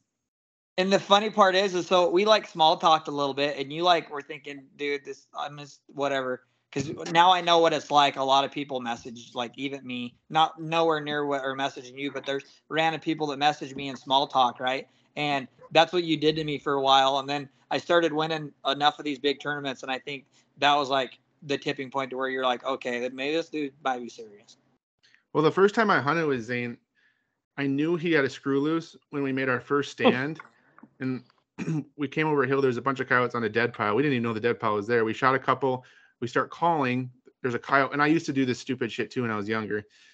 There's a coyote. It's not stupid because it works. And I guess I shouldn't even be saying this because you can kill coyotes this way. Guys just don't even say it. No, let's leave it hanging for a later episode. I want to tell the story though. No, dude. Anyways, Zane did. I'm not going to say. Zane did something that I have done in tournaments many times. Yeah. And I seen him doing it, and I used to do, and it takes some effort. Let's just say that. And I see him doing it, and Marty is standing next to me, and he looks over at me and he said, "That dumb motherfucker acts like you did 5 years ago." Yeah. Because it'll gain you coyotes, and we don't. Zane, do you know how many coyotes in tournaments I've killed doing that? Well, I know how many I've killed doing it, so I could only imagine. And I do it in the daylight too. Yeah. Yeah. We don't need to go any further on that. No, we don't. We're gonna give people enough, but we can't give them all. Zane, when we're old and retired, we're just gonna do a tell-all episode. Hopefully, at that point, this podcast is still going, and you didn't drive us in a ditch and kill us yet. But we're gonna do it. We're gonna do an episode where we just spill the beans on everything. Yeah. But not yet. We still have some tournaments left in us, so we gotta keep a few cards close to the chest. Yeah. So, and we'll do so. What we should do is before our next tournament, we'll do a pre-tournament podcast. No, we'll just do one after. No, we got to do what we're gonna do to get ready. And Sam's gonna be here for all of them. I like Sam in the podcast. Hey, we have to do what we're gonna do before the tournament and how we're gonna prepare. Unless we shouldn't do that. No. Okay. See, we're towing a fine line because I want to help people out, but also Zane and I, there's some stuff we do that nobody else is doing that we can't divulge, I guess. Right, Zane? Yeah. No, that's fair. Yeah. And it's not like any crazy stuff. Not cheating. Well, here's the deal. Well, people always think like I have some high frequency special sound I can turn on and every coyote in the county starts running. Like it's nothing groundbreaking here. It's just like little things we've picked up that other guys aren't doing that might get you an extra 4 or 5 coyotes. Where in a 2-day hunt, that's usually the difference between winning and losing in a competitive tournament. Well, there's another thing too. Let's say me and you do small things that add up, like each little thing's 3 to 5% better success. When you do 10 little things that other people aren't doing, that's 3 to 5 more, and then combine that, dude, that's an extra 5 coyotes that is going to push us over the top. Exactly. And the biggest thing I'll say for like people who want to just be successful at coyote hunting, dude, practice your shooting. Practice. I shot all summer off my tripod at gongs out my back door of my house, and I can already tell it's making a huge difference. I'm not missing coyotes this year. I've missed like 1 or 2 coyotes all year, you know? Yeah. It's you got to shoot. If you're shooting 90 to 95% in these tournaments, or even a little bit higher, you're going to do good because you're going to get your opportunities. You always do. It's a matter of hitting and missing. Dude, I could go on a 35-minute tangent on getting ready and all the things I do, but bro, Zane's crazy. Dude, Zane WD-40 the entire jet boat the night before. Oh yeah. Anti-ice shoots. I would say Zane shoots more long range than anyone that's in any of these tournaments. Yeah. I don't know if Zane will agree or not, but I think so. Yeah, Zane's a long range legend. We don't got to get into long range stuff. Yeah, Zane builds long range rifles and then he shoots long range. He can shoot a long ways. And we went out one day. I'm like, Zane, check out this spot. This is kind of a cool spot that I've called before. And he's like, we got to call it right now. I'm like, what? He's like, we got to call it right now. I'm like, we're standing like skyline right here. Like, whatever, let's do it. So I get my camera out and Zane calls it and nothing comes in. And all of a sudden, we're kind of done. We're just BSing. Nothing came in. And all of a sudden, Zane's looking out there and he's like, there's a coyote out there. And I'm like, where? And I'm like, looking way out there. And this little dot, it was 1,450 yards. And Zane's shooting a 22 Creedmoor. What bullet? 80 grain? This was a 75. Yeah, 75 grain bullet, 1,450 yards. That's what? That's over 3/4 of a mile? Yeah. Yeah, and Zane dials up for this. We have like a stitch of wind, like 1-2 mile an hour, right to left, I think. And I get the camera on this coyote and zoom in, and you can just see his little dot. And all of a sudden, Zane touches that gun off, and it seemed like it took 5 seconds. All of a sudden, poof, like 6 feet straight below it. His right and left was perfect, but he just didn't have enough yardage. But I was like, holy, to even get that close. Zane, like, I will put a ricochet into it. I will say this, though. I will say this, Zane. I got into the 20 calibers when the fur market got good because I didn't want to blow holes in coyotes, and I was selling coyotes for $80 a piece. So the name of the game for me was close range, kill them. If they're long range, oh well, I don't want to sew. So Zane comes along and he just thinks I'm this knuckle dragger who doesn't know how to shoot long range, and he's got to teach me everything. Zane, wait till I get that 6mm out and start. I killed a coyote at 1,018 yards with that gun. That's 1,018, and I have probably 30 or 40 confirmed kills from 600 to 800 to 900. You know, that's a lot. I bet nobody else has that. So I mean, we can stretch them out when we need to. Yeah. No. Problem is in tournaments, you don't even want to shoot them that far away if you got to go pick them up because it takes an hour. Yeah. What happened, Sam? Sam, what happened? What happened? I don't know what he's got going on. What are you doing? We can't hear us. I can hear you. We can hear you. What a dummy. Huh. He's being weird. All right. Well, I think that's probably a good place to wrap it up. Yeah, let's wrap it up. We were talking about something that I was really wanting to talk about, and then we got off on like 3 different tangents, and we forget. There's some more questions that people sent me, but we're gonna get them in the next episode because we've already been here an hour and 20, and I like to wrap these up around an hour and 30. So yeah, I think unless Zane's got anything here, and Sam's apparently lost his connection and gone forever. So he's being a mute. That's probably a good sign that it's time to end the podcast. It's time to go. So here's what we're gonna do, guys. Oh, Sam's back. We're gonna do a tournament, and every time we do a tournament, win or lose, we're gonna tell it like it is, tell what happened, and recap the tournament. And I think that's what we're gonna do because that's what we did with this one, and it went really well. Yeah. Well, hopefully people like it. I don't know. We'll see. I think people like it. Yeah. We just kind of tell it as it is, right? I'm not gonna sugarcoat nothing. Sam, you still there? Yeah, I'm still here. It cut out. I don't know why it did that time. I could see you guys, but I couldn't hear you. Huh. What the heck? But yeah, I don't know if Zane and I are doing one. Well, Zane and his daughter are doing one, and we kind of got the okay that I could film it. Oh yeah, Sam. Oh yeah, Sam's gonna video. I do not do weight hunts. I completely despise them. If there's a coyote hunt that is a weight Hey, hunt, let me go on a little stand on my why soapbox. are you gonna go when I was going? Because you're gonna get too rowdy, and we don't No, need I'm that. not. Listen, For all the people putting on tournaments out there, quit with this weight BS. We're there to kill numbers, and your top teams don't want to go out and hunt for 2 days and lose months off their life staying up for 2 straight days to go get beat by someone who shot 5 coyotes and had a higher weight than them or less weight than them, whatever they. Let's keep these. Let's make coyote tournaments great again. Numbers. Numbers. Here's the deal. You are gonna punish. Let's say you go. Let's just put this in perspective.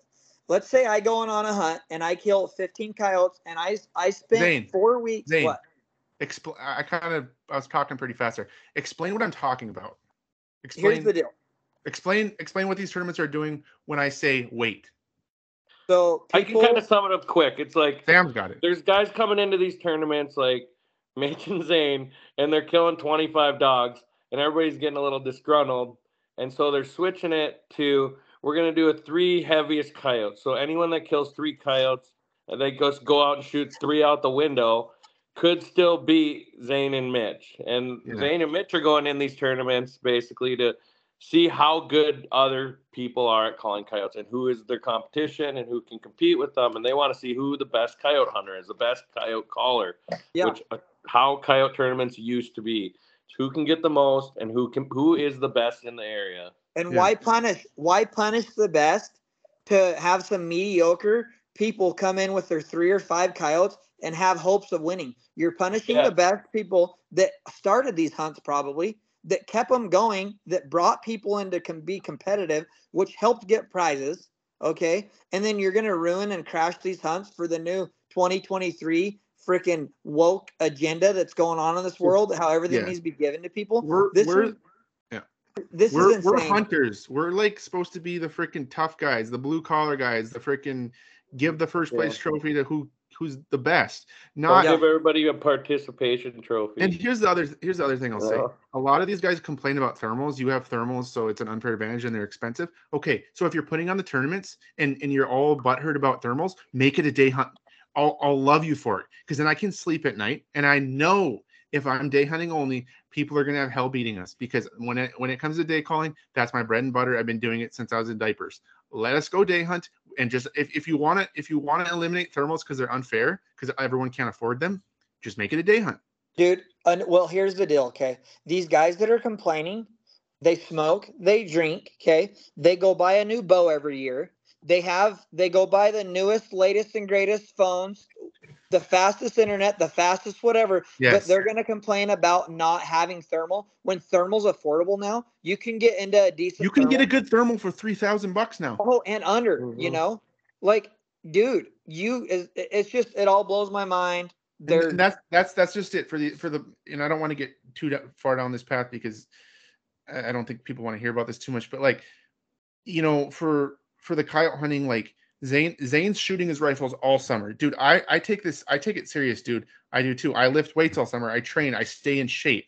I shoot my guns. I scout Onyx all summer. I sit there on Google Earth and Onyx, and I cross-reference, and I figure out areas that I want to check out. Like, it can be a year-round thing for us, where we're always in some aspect working on our game, whether it's shooting, scouting, what have you. So to think you're going to show up to these tournaments and compete with the top teams, and there's guys just like us. I'm not saying it's just us. There's other guys that do the same thing we're doing. So to think you're going to show up and compete with guys, that's like me going down to the boat store here, buying a boat, signing up for the National Walleye Tour, driving out to Lake Sakakawea against the best walleye anglers in the world, and getting mad when I get my shit kicked in. You know what I mean? Yeah, 100%. If you're not moving switch forward, it to how many walleye you catch instead of weight on those tournaments. Then. Yeah, let's switch it. Let's switch it to how many. Let's switch it to the who can catch the most walleye instead of the biggest walleye. Yeah, it's just crazy. But like he did say, I am doing a hunt with my daughter that is heaviest 5. She's 7.5 years old. She's already killed. Is that like a youth hunt? I classify it as a youth hunt. Well, if it was a youth hunt, I would have a different opinion. Like I guess but it's not a youth hunt. You're just bringing your daughter, right? Any hunt that is weights is a youth hunt. You boys can go participate in it or not. But Zane, yeah. don't get too rowdy. You're gonna end up getting yourself kicked out of the hunt. Okay. Zane will get spun up. I gotta reel him in sometimes. All we're saying is we don't understand the weight rules, and if people want to complain, I mean, that's gonna hold you back from ever being elite. You know, if you want to be elite at anything, complaining about the guys winning that's not the one it. thing the weight tournament might do, I guess, is one benefit is they'll bring more people to them, especially for like a benefit hunt. Yep. And I do believe that. That's what Big Dog. I'm starting to yell now. That's what Big Dog Small Dog is for. You're getting me fired up. Big Dog Small Dog. Anyone has a chance at that. Well, here's the deal. But it's not for the big money, you know. Okay. Listen to this. If it's a benefit hunt, there could be like some sick kid and like his mom's gonna get in. I know, Sam. Okay, Sam, you're going off on a wild path. I know, but if it's for someone, I understand too. But here's my thinking. Okay, take a percentage out of all the entry fees, because Big Dog, Little Dog, you got to sign up for separate. Take a percentage of the entry fees, like a 5%, and then put that for weight. So there's actually a really nice pot still for they do that. They do. Well, I guess they have a side pot now for most coyotes, and they do take a percentage of the entry fees to pay for that. Yeah, but the side pot should never be most coyotes. Grand prize is most coyotes. No, absolutely. So this is my deal if it's a benefit hunt. So you're trying to bring the most people in, right? Yeah. Why are you putting rules and stipulations on like some of the things like, you can't use this, you can't use that, you can't use that. If it's a weight tournament for heaviest 5, make it open to thermal. Make it open to one side-by-side or one recreational vehicle. Make it to where you have to follow all your game and fish rules, but I bet you'll get another 15 to 20 teams. Yeah. Yeah. Because you're already cutting thermal out. Well, it doesn't matter if you bring thermal in because it's weight. It's heaviest 5. Like if they say, it's hurting our people, like there's too many people bringing in too many coyotes, well, then make it heaviest 5, but open up thermal, open up this, open up that, so other people can go get in their side-by-side and drive around all day. You know how many more ranchers and stuff would do it? So I call BS on it. Yeah. I call it BS. Because what we're going to end up doing in the coyote hunting community is we're just going to we're going to ruin tournament hunting. Like if we keep going down this path, it's not a good path to be going down. It's trying to placate to everybody who wants to get in the hunt and have a chance to win. Like, what are we doing? This is a competitive thing. There's money involved. There's people involved here who take this very seriously. And the path it's headed down, dude, like the Wyoming tournaments and some of these tournaments down south, I'm trying to get in these tournaments. I messaged like Colton, my buddy Colton in Wyoming. He's like, dude, they're all weight tournaments down here now. Like, I'm not going to go down there. I'm not going to drive That's 6-7 hours. That's the biggest joke I've ever heard in my life. I'm not going to drive down there 6-7 hours to hunt a freaking weight hunt. And I'll be at a severe disadvantage going down there if I didn't hunt with Colton. I'd be hunting by myself. I'd be hunting new country. Like, I'd have to figure stuff out. But I'm not going to do it for a weight hunt. And that would be, if I was hunting new country and I wanted a chance to win, that probably would be what I wanted was weight. But I don't want that. I want to see who can kill the most coyotes. Anyways. Yeah, I don't want to. Yeah, I don't want to try. Especially for like those big hunts in Wyoming, Yeah, like anywhere. It's most likely not a benefit. Yeah, any hunt. Dude, I'm gonna do a coyote tournament someday. I'm gonna do a coyote tournament and I'm gonna have my freaking rules, and it's gonna be sweet. Hey, I'm trying to put one on. Zane, let's do a coyote. We should do a coyote tournament. I've already making phone calls. I'm trying to plan one late February. This year? Let's do it next year. No, I'm gonna get it kicked off this year. February is next year. I've already got some people on board. We're talking about, because I don't want to make any money off of this at all. All I want is to compete against the best teams. Yeah. And so I was talking to a guy asking if he'd sponsor it, and then we got going. He said, well, we should make it where the money goes somewhere. And I said, okay, well, what? He said, well, the Killdeer wrestling team. So I'm thinking about trying to get something going on for late February. That's a free for all. You have to follow game and fish rules. So you can't run them over on snowmobile. You can't, there's some things you can't do, but I just want to have a big fun hunt, and I want good. I don't want some nasty chili. I want like I want good food. And I want a fun hunt. We'll get old Mexico Dave out there with his grill. Hold a Reba. Yeah, something. He'll bring his grill out. Yeah. No chili? I've never been to a coyote hunt that had like a really good meal. There are always some sketchy stuff that you regret eating most of the time. But I want good food and I want a fun hunt. You know what? If they make it all the numbers hunt, I'll eat whatever they want me to eat. they can have chili at every hunt. Saying, why are you such a chili hater? Yeah, Dude, because listen, they have those chili at the Rolls meeting. Any team that is dumb enough to eat that, I know what happens. Let me finish. Zane gets so spun up on the way to his first stand. He's drinking coffee. He's freaking talking a mile a minute. He's driving 90, and he gets to his first stand. We all know where I'm going with this. Zane ends up in the ditch way before he ends up on a stand. no, I've never. That's because I laced the chili. I laced that chili. Give me a little better chance out there against you guys. So before I actually ever hunted with Mitch, they had a big pot of chili at the Rolls meeting before the hunt. And I said, there can't be anybody dumb enough to eat this. Chili before a 2-day hunt? Come on. I'm eating like healthy food. I'm drinking water a couple of days before the hunt. I'm not trying to eat anything that's going to tear me up. Like, I'm pre-planning this, like, and maybe I shouldn't even be saying this, but that's what I'm doing. Like, I take healthy food and I'm not eating a bunch of junk.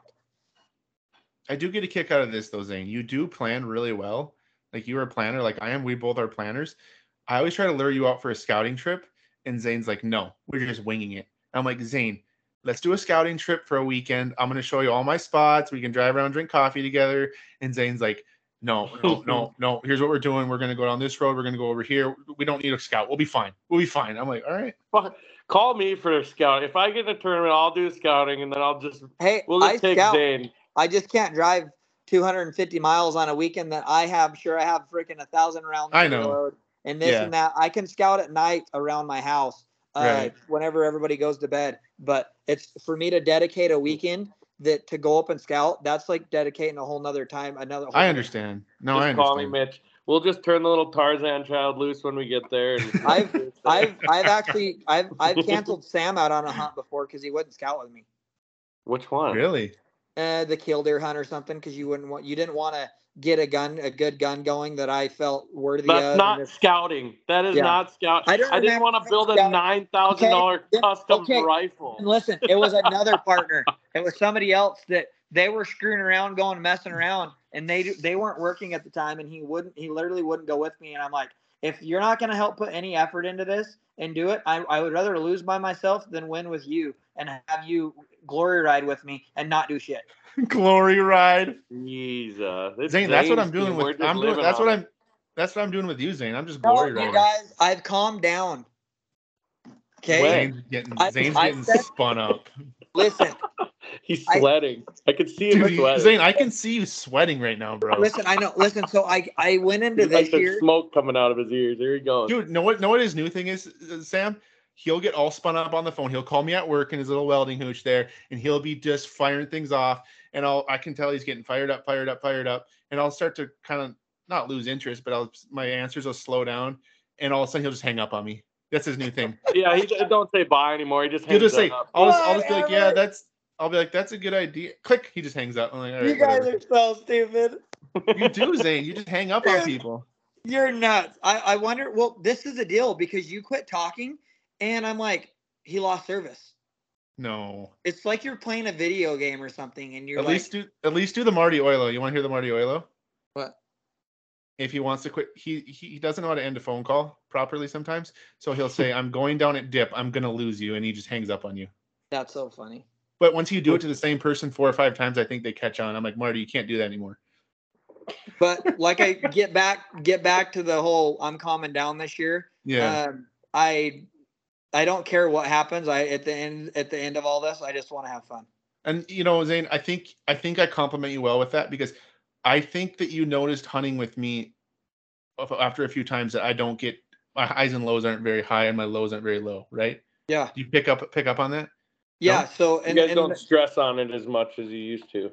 Yeah, well, I know if you get too high and you have a big adrenaline dump at 3 a.m, it don't end well. You end up tired an hour later. If you get too low where you're beating yourself up, then you're gonna end up missing coyotes on the next day. So you kind of just like shit. You kind of have to just be even keel and take whatever happens in stride. And I think that's one aspect that I've learned over the years is I kind of just try to stay very even. That makes sense. And that's part of it. Staying even, staying low key, not getting too worked up. If shit ain't going right, I know how to fix it. I'll change it up and make it work. And if that doesn't work, I'm going to change that up and go make something else work. And I know eventually I'm going to start making something work. Yeah, and if that doesn't work, just drive just a little bit faster. And if that doesn't work, hey, I pulled every card out of my hat, and good job. You know, I want to win everything. I'm very competitive, but I'm not trying to kill myself this year. I'm going to try having fun. I really am. We'll see. I am. I'm literally gonna, like, Sam, let's do hunts, like, whatever. I used to be like, no, you're not doing it. You're not gonna put as much effort into me. I really don't care. Let's just go kill stuff. All right. I think let's just kill stuff. Write I feel like that's a great down. That's a great way to end the podcast. Yeah. All right. So I think there's one thing you could do that I didn't hear in your last podcast, Mitch, is you could tag your like social medias and YouTube on there. Oh, that's a great idea. I was thinking that too. So because there's some random people that really don't know who you are, who you guys are. So my Instagram is Mitch Kavernum, MITCHKVERNUM, Mitch Kavernum. And just follow me on Instagram. That's the big one. Like, follow me on Instagram. I put stuff on there basically every day, shooting coyotes. And then you can keep up with our tournaments too. We'll be putting stuff on there during tournaments, and I'll be videoing Zane sleeping when I'm hunting, and it'll be great. Wow. Right, Zane? And I'll be videoing Mitch sleeping, and it'll be great. Zane, what's your Instagram? I'm a nobody. All right, no Instagram for Zane. Sam, you might as well shout yours out. Sam, what's Sam's Instagram? I was just sitting in the corner this whole podcast. It's all you, Mitch. This is your podcast. Yeah, this is you, Mitch. All right. Well, we're gonna end it there, and we'll catch you next time. See you later.